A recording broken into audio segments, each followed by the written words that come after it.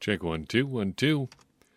Today on Blue 58, Brian Gutekunst once again has done it his own way, albeit exactly in the way we've come to expect. Nope, no wide receivers so far, but the Packers GM stuck to his tendencies and drafted big athletes early. Blue 58! Hello and welcome to another episode of Blue 58, the one and only podcast of thepowersweep.com. I'm your host, John Meerdink, happy to be with you here for another episode. Well, that was certainly different, wasn't it? Unexpected. Things went a little bit weirdly for the Packers in the first round, albeit, like we said in the opening, not in entirely unexpected ways. Maybe the position that came off the board at number 22 was unexpected, but the overall result, I guess, is not entirely a surprise. We know Brian Gutekunst loves big athletic players, and he got a couple of them in the first round of the 2022 NFL Draft. But no wide receivers. And looking back now on how the first round played out, I'm not entirely sure how big a surprise that is. I meant to say this in the final pre-draft preview podcast, but I think, as we've seen, there's a scenario where the Packers didn't pick a receiver in the NFL or in the first round of the NFL Draft, and it's not really that hard to envision how that would have played out, and it basically played out how we probably should have expected. Unless somebody fell to the Packers, the trade-up situation gets pretty difficult. The wide receiver run was tough for the Packers, and talking through it, I'm not really sure how many first-round receivers really fit with the Packers anyway, considering how that run wiped them out.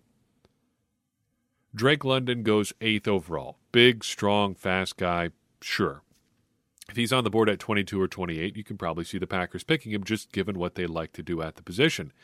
But 8 is probably too high for him in general, and it's higher than the Packers would have gone, so it really doesn't matter trade-up-wise what it would have taken to get there. They're just not going to do that. As much as Brian Gutekunst loves to trade up, that just seems like too big a jump, 22 to 8, to get in the conversation for the top-end guys. 10, 11, 12, you've got Garrett Wilson, Chris Olave, and Jameson Williams coming off the board. Wilson and Olave, to an extent, and Williams too, I guess, are more or less tendency breakers for the Packers in terms of size. And Williams has a torn ACL. But say you did want to go up and get Wilson or Olave. Let's say Olave. What do you give up? Well, the Packers need to get to 11th to get Olave there. If they traded 22 and 53, you're almost there on most trade value charts. Looking at the Rich Hill model just before we recorded here, it's within about 10 points of value on that model. If you say, hey, I forget even who had the pick before New Orleans traded up there, you want 22 and 53, I would say most people probably take that deal. And knowing that you also have another first and another second round pick, maybe that deal makes sense for you. But let me put it to you this way. Would you have traded Davante Adams for Chris Olave straight up? I don't think I would. And I'm not sure that really scratches the itch in terms of value if you're looking to just get a rookie receiver, a guy who's probably going to need a little time to come along here. 16 gets us to Jahan Dotson, and he's off the board for me just because of his size. Way too small. Basically fast Amari Rodgers. If you're picking him late on day 2, or maybe just late in the second round, I could see it. At 16, I just don't see the Packers doing that. Treylon Burks at 18, you start to see it a little bit. A lot of people had him mocked to the Packers at 22. He was very productive, but a very poor tester. And given that the Packers have publicly said they wanted to get faster at receiver, you have a hard time seeing it there. Then you get to 22. George Pickens and Christian Watson are on the board. By and large, I think that's what people think are the next couple best options there. Maybe you don't like those guys at 22, but you feel like, okay, you got to get a receiver, so you take one of them. Well, you just reached ahead of everybody else in the draft because no one else liked them in the first round. So you're really just picking purely for need there, which, as we've talked about in the past, is not necessarily the best way to go about things. So I think as much as it stings to not get a pass rusher or pass catcher, here in the first round, you can see the thinking here. I don't know if I want to give up a 1 and a 2 to go up and get one player, especially given that he's probably going to need some time to settle in. Ultimately, if you're still looking at the wide receiver position from a macro level, all of this is evidence for why the Packers should have been picking receivers for the past few years.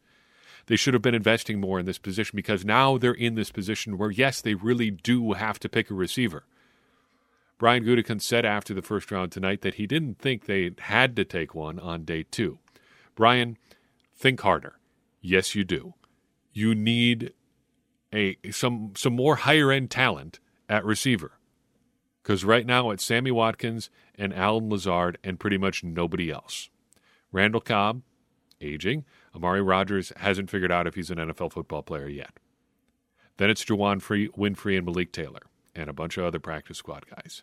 Yes, you need more bodies at receiver. You do.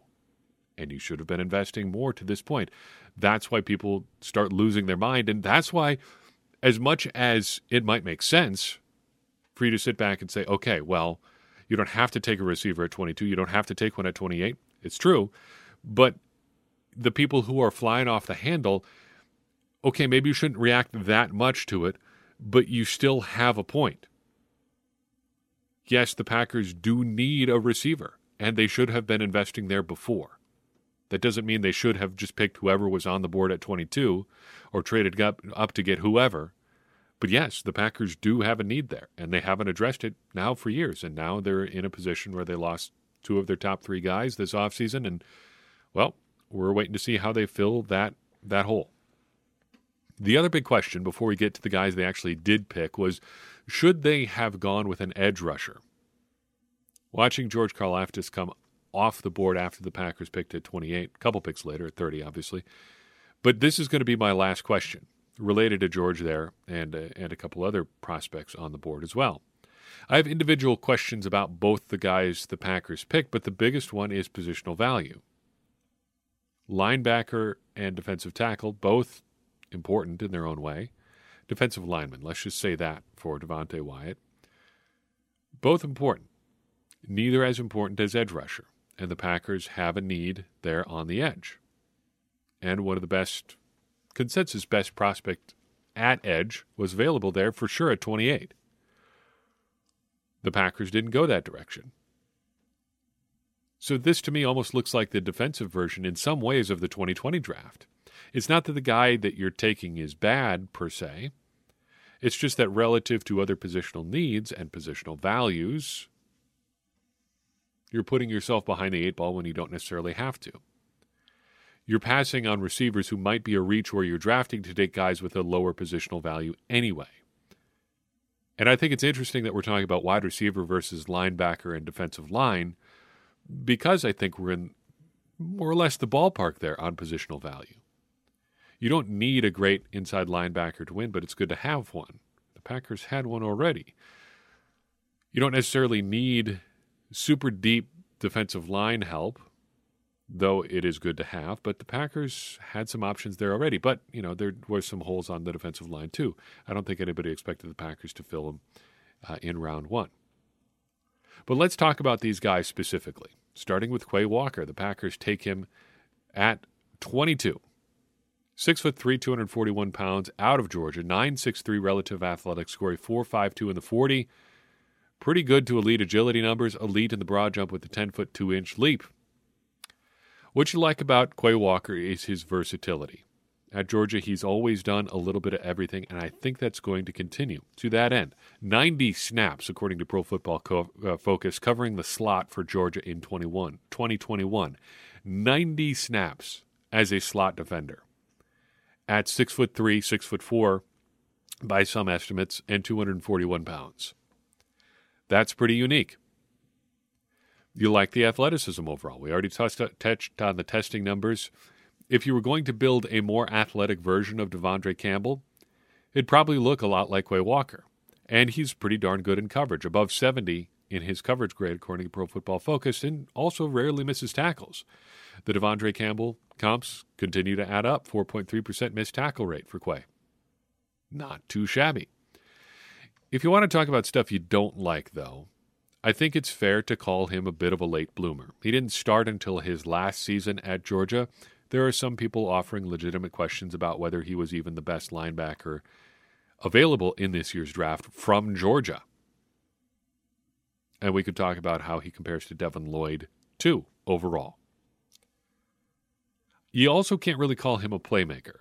Sure, he's got some sacks on blitzes, but for his career as a Bulldog, 0 interceptions, 0 fumbles forced, 0 passes defensed. He has literally never gotten his hand on the ball. Not one time. He recovered a fumble, sure. Never forced a fumble, never caused an interception, never created an interception, never intercepted a ball, I guess is what I'm trying to get to. Never even knocked a ball out of the air. Not one time. That's a significant red flag for me. That took him well out of tier 1 in our linebacker evaluations. In terms of how he fits with the Packers, though, I think there is reason to be optimistic even if he hasn't made a ton of plays on the ball so far in his big-time football career. And both with Walker and with Wyatt, we've got to talk about the Georgia caveat. We talked about this with Travon Walker, the first overall pick in the draft, and we talked about it with Wyatt and with Jordan Davis. But there's only so many plays to go around on which you can make a play in a given football game. And with a defense as talented as Georgia's, 5 first-round picks this evening, I should say even, there are only so many opportunities you're going to have to get some of those counting stats. I think it's fair to point out that Walker didn't have them. Those high-end plays, those splash plays. But you need to add a little context as to why. And the context with all Georgia guys is that, well, there's just only so many opportunities to make a play. And when you're dealing with a bunch of other potential first-round picks, well, there's just only so much you can do. Walker, it is fair to say, did not rise above those teammates. But also, there's only so many chances to make a play. Overall, though, I think there's a chance that he ends up having a really nice fit here with the Packers.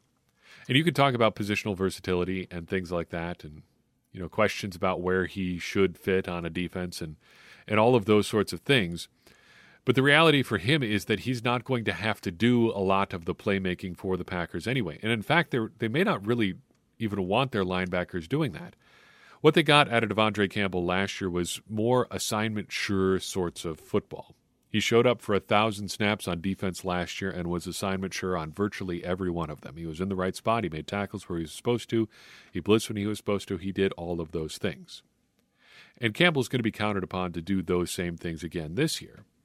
But where the Packers defense, I feel, got in a little bit of trouble is when they wanted to do things with other linebackers or players who played like linebackers.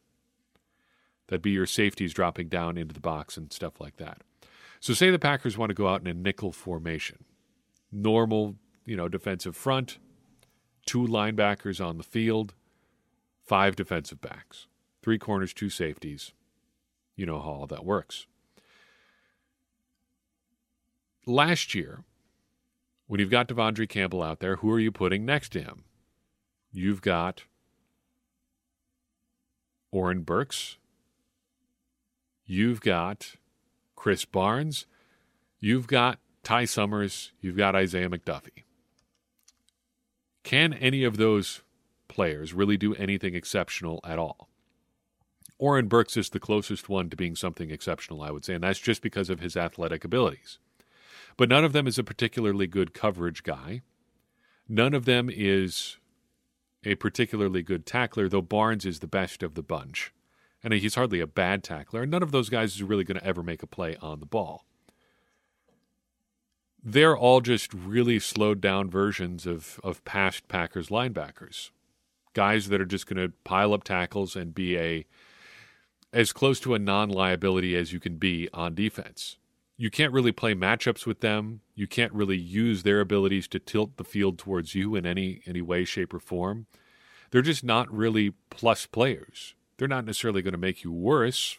Chris Barnes, for instance, is not going to wreck your defense, but you can't really use him to force the offense to react to you. Campbell gets you in that direction, and adding Walker to what Campbell can do can take you even further. The Packers have talked previously about not really envisioning having roles for their cornerbacks this fall. I think we're heading towards a situation where the Packers have two linebackers, and it's a similar sort of situation. You don't necessarily need one guy to do one thing and the other guy to do the other thing. You can have them take care of their responsibilities on a given play, or for sure within a given game, based on the matchups you see. Say you need a little bit more coverage. Okay, maybe you put Walker in situations where he needs to cover a little bit more.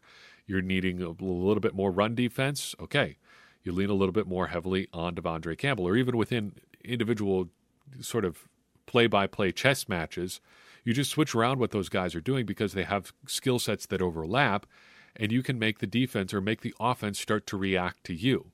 Previously, if you've got Chris Barnes out there next to Devondre Campbell, the offense is just looking for where Chris Barnes is, and there's your weak spot on the defense. How do we exploit it? Okay? Walker is going to make it so that that doesn't necessarily exist in the same way, at least. And on top of that, the Packers don't have to give up size to get some of those things where maybe things are tilting your way a little bit more. They don't have to put a safety in at their nickel linebacker spot just so they can, match up with a tight end. Walker, in theory, should be able to do those sorts of things. It's not the pick I'd have made, but you can see the reasoning here. He's a tremendous athlete, and he gives the Packers another matchup-altering piece on defense. And in an era where the Packers have not had that at linebacker really in about as long as I think we can collectively remember, now, in theory at least, they've got two. And that's pretty interesting. Devontae Wyatt. Few picks go by after Walker. The Packers are on the board again at 28. The selection is 6'2" Devontae Wyatt out of the University of Georgia. Another Bulldog. 6'2", 304 pounds, a 9.6 relative athletic score for Mr. Wyatt. He ran a hilarious 4.77 40-yard dash at 304 pounds. Also a broad jump of 9 feet 3 inches. Also a 7.45 three-cone time, which is faster than one Eric Stokes, his former defensive teammate. Look, you want athletic pass rushers on the defensive front? You got one. 9.6 is the third best defensive lineman score in the draft, behind Jordan Davis and Thomas Booker, who might be better categorized as an edge rusher. That's a good start, a great start.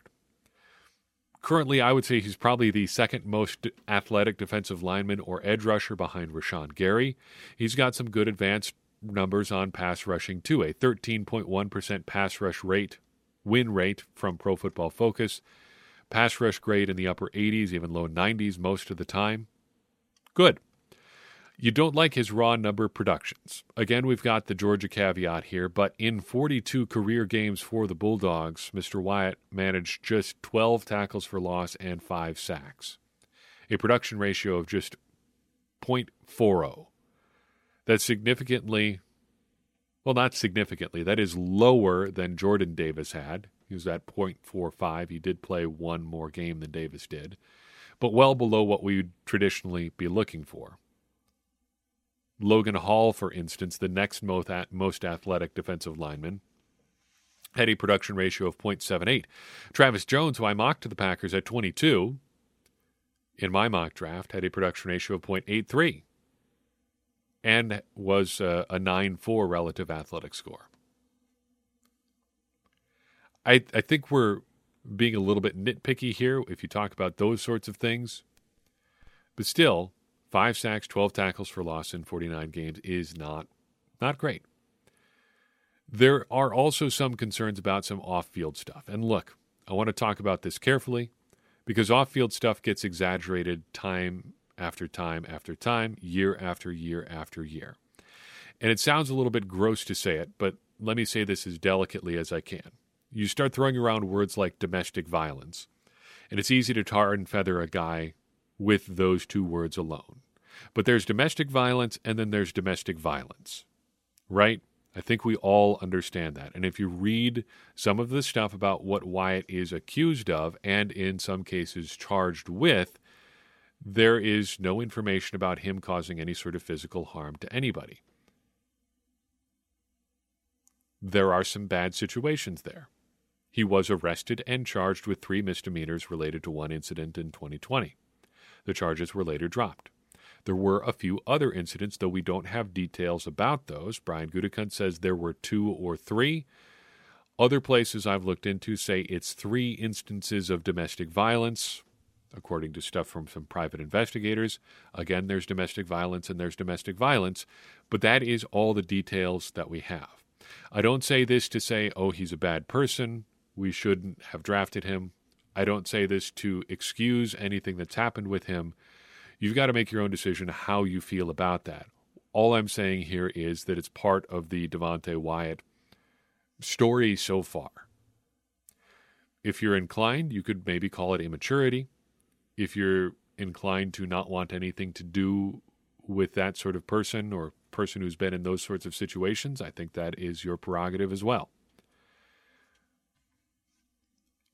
If you're just talking about it purely from a perspective of do I like this, do I not like this, I could easily see where you come down on the I don't like this side. But there is a pretty substantial amount of reporting on his off-field stuff out there that you have to make those caveats or talk about those sorts of things, I think is enough to move that into a negative for me. However, do the research yourself, do the reading yourself, come to your own conclusion. Maybe it bothers you, maybe it doesn't.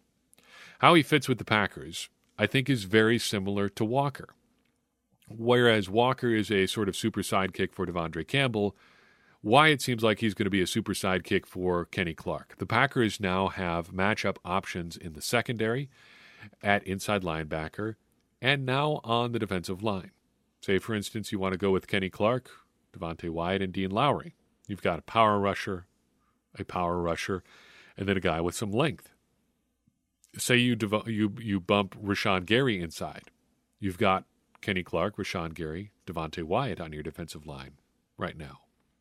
A power rusher, a speed rusher, another power rusher. And calling Wyatt a power rusher may not even be entirely accurate. He wins a lot of the time with speed. But now the Packers can take advantage of different offensive line strengths and weaknesses by changing the configuration of the guys that they put out there without, again, really losing any size, no matter who they're choosing.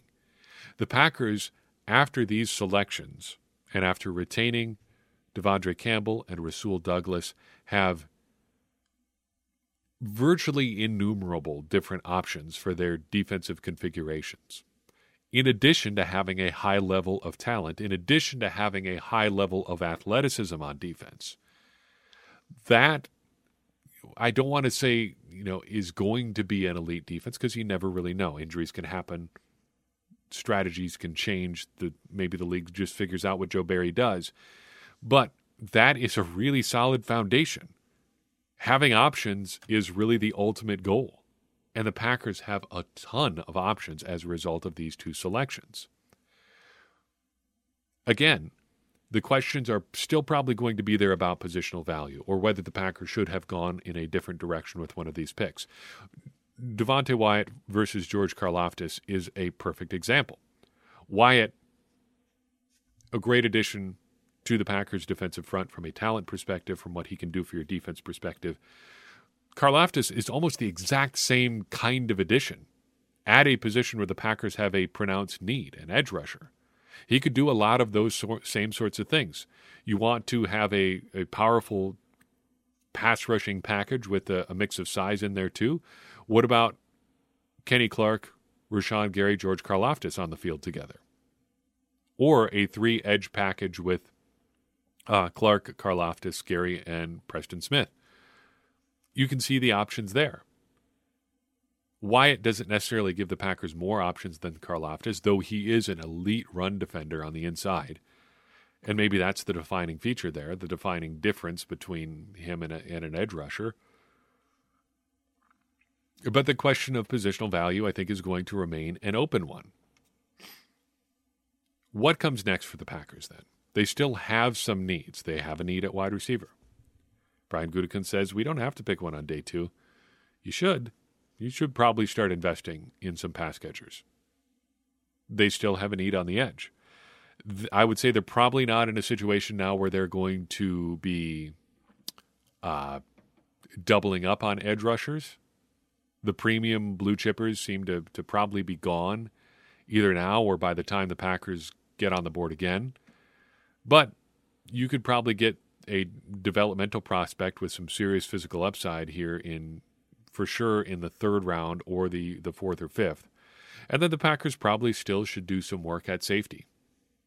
They need a 3rd guy behind Adrian Amos and Darnell Savage. Amos is a free agent next year. Savage is going to be a free agent here in the relatively near future. You need to start backfilling there too. Don't get to the point where you have to take one and then try to figure it out there. The Packers need to be investing there. Overall, having given it some space, now sitting here at 1 o'clock in the morning Eastern time, I've cooled off a little bit on initial surprise and shock at these picks. You can see the thought process here. And true to form, Brian Gutekunst is picking big athletes. We didn't get the receiver that I predicted, but we did get a big guy. That's half right, I guess, and it was from Georgia. That was another one of the predictions, that the Packers would go back to a school that they've been to recently. They took Eric Stokes in the 1st round last year. That worked out pretty well. Now the Packers are trying it with 2 other Georgia defenders with similar profiles to Stokes. Maybe not as highly regarded as some, though I should say Devonte Wyatt, considered by at least one source, Dane Brugler and his tremendous draft guide, The Beast, every year, to be the best defensive lineman in the class. So we shouldn't let that go without saying either. The Packers have a ton of options on defense now. They've added some real athletic prospects, and I think it's going to be interesting to see how it all comes together this summer and fall in Green Bay. So I've got for you in this episode, we will be back with recaps of days 2 and 3 of the draft. Should be out Monday morning. We'll see how that goes. But I'm excited to see what happens on days 2 and 3 for the Packers, and I hope you are as well. If you haven't, now is a really good time to consider joining our Patreon.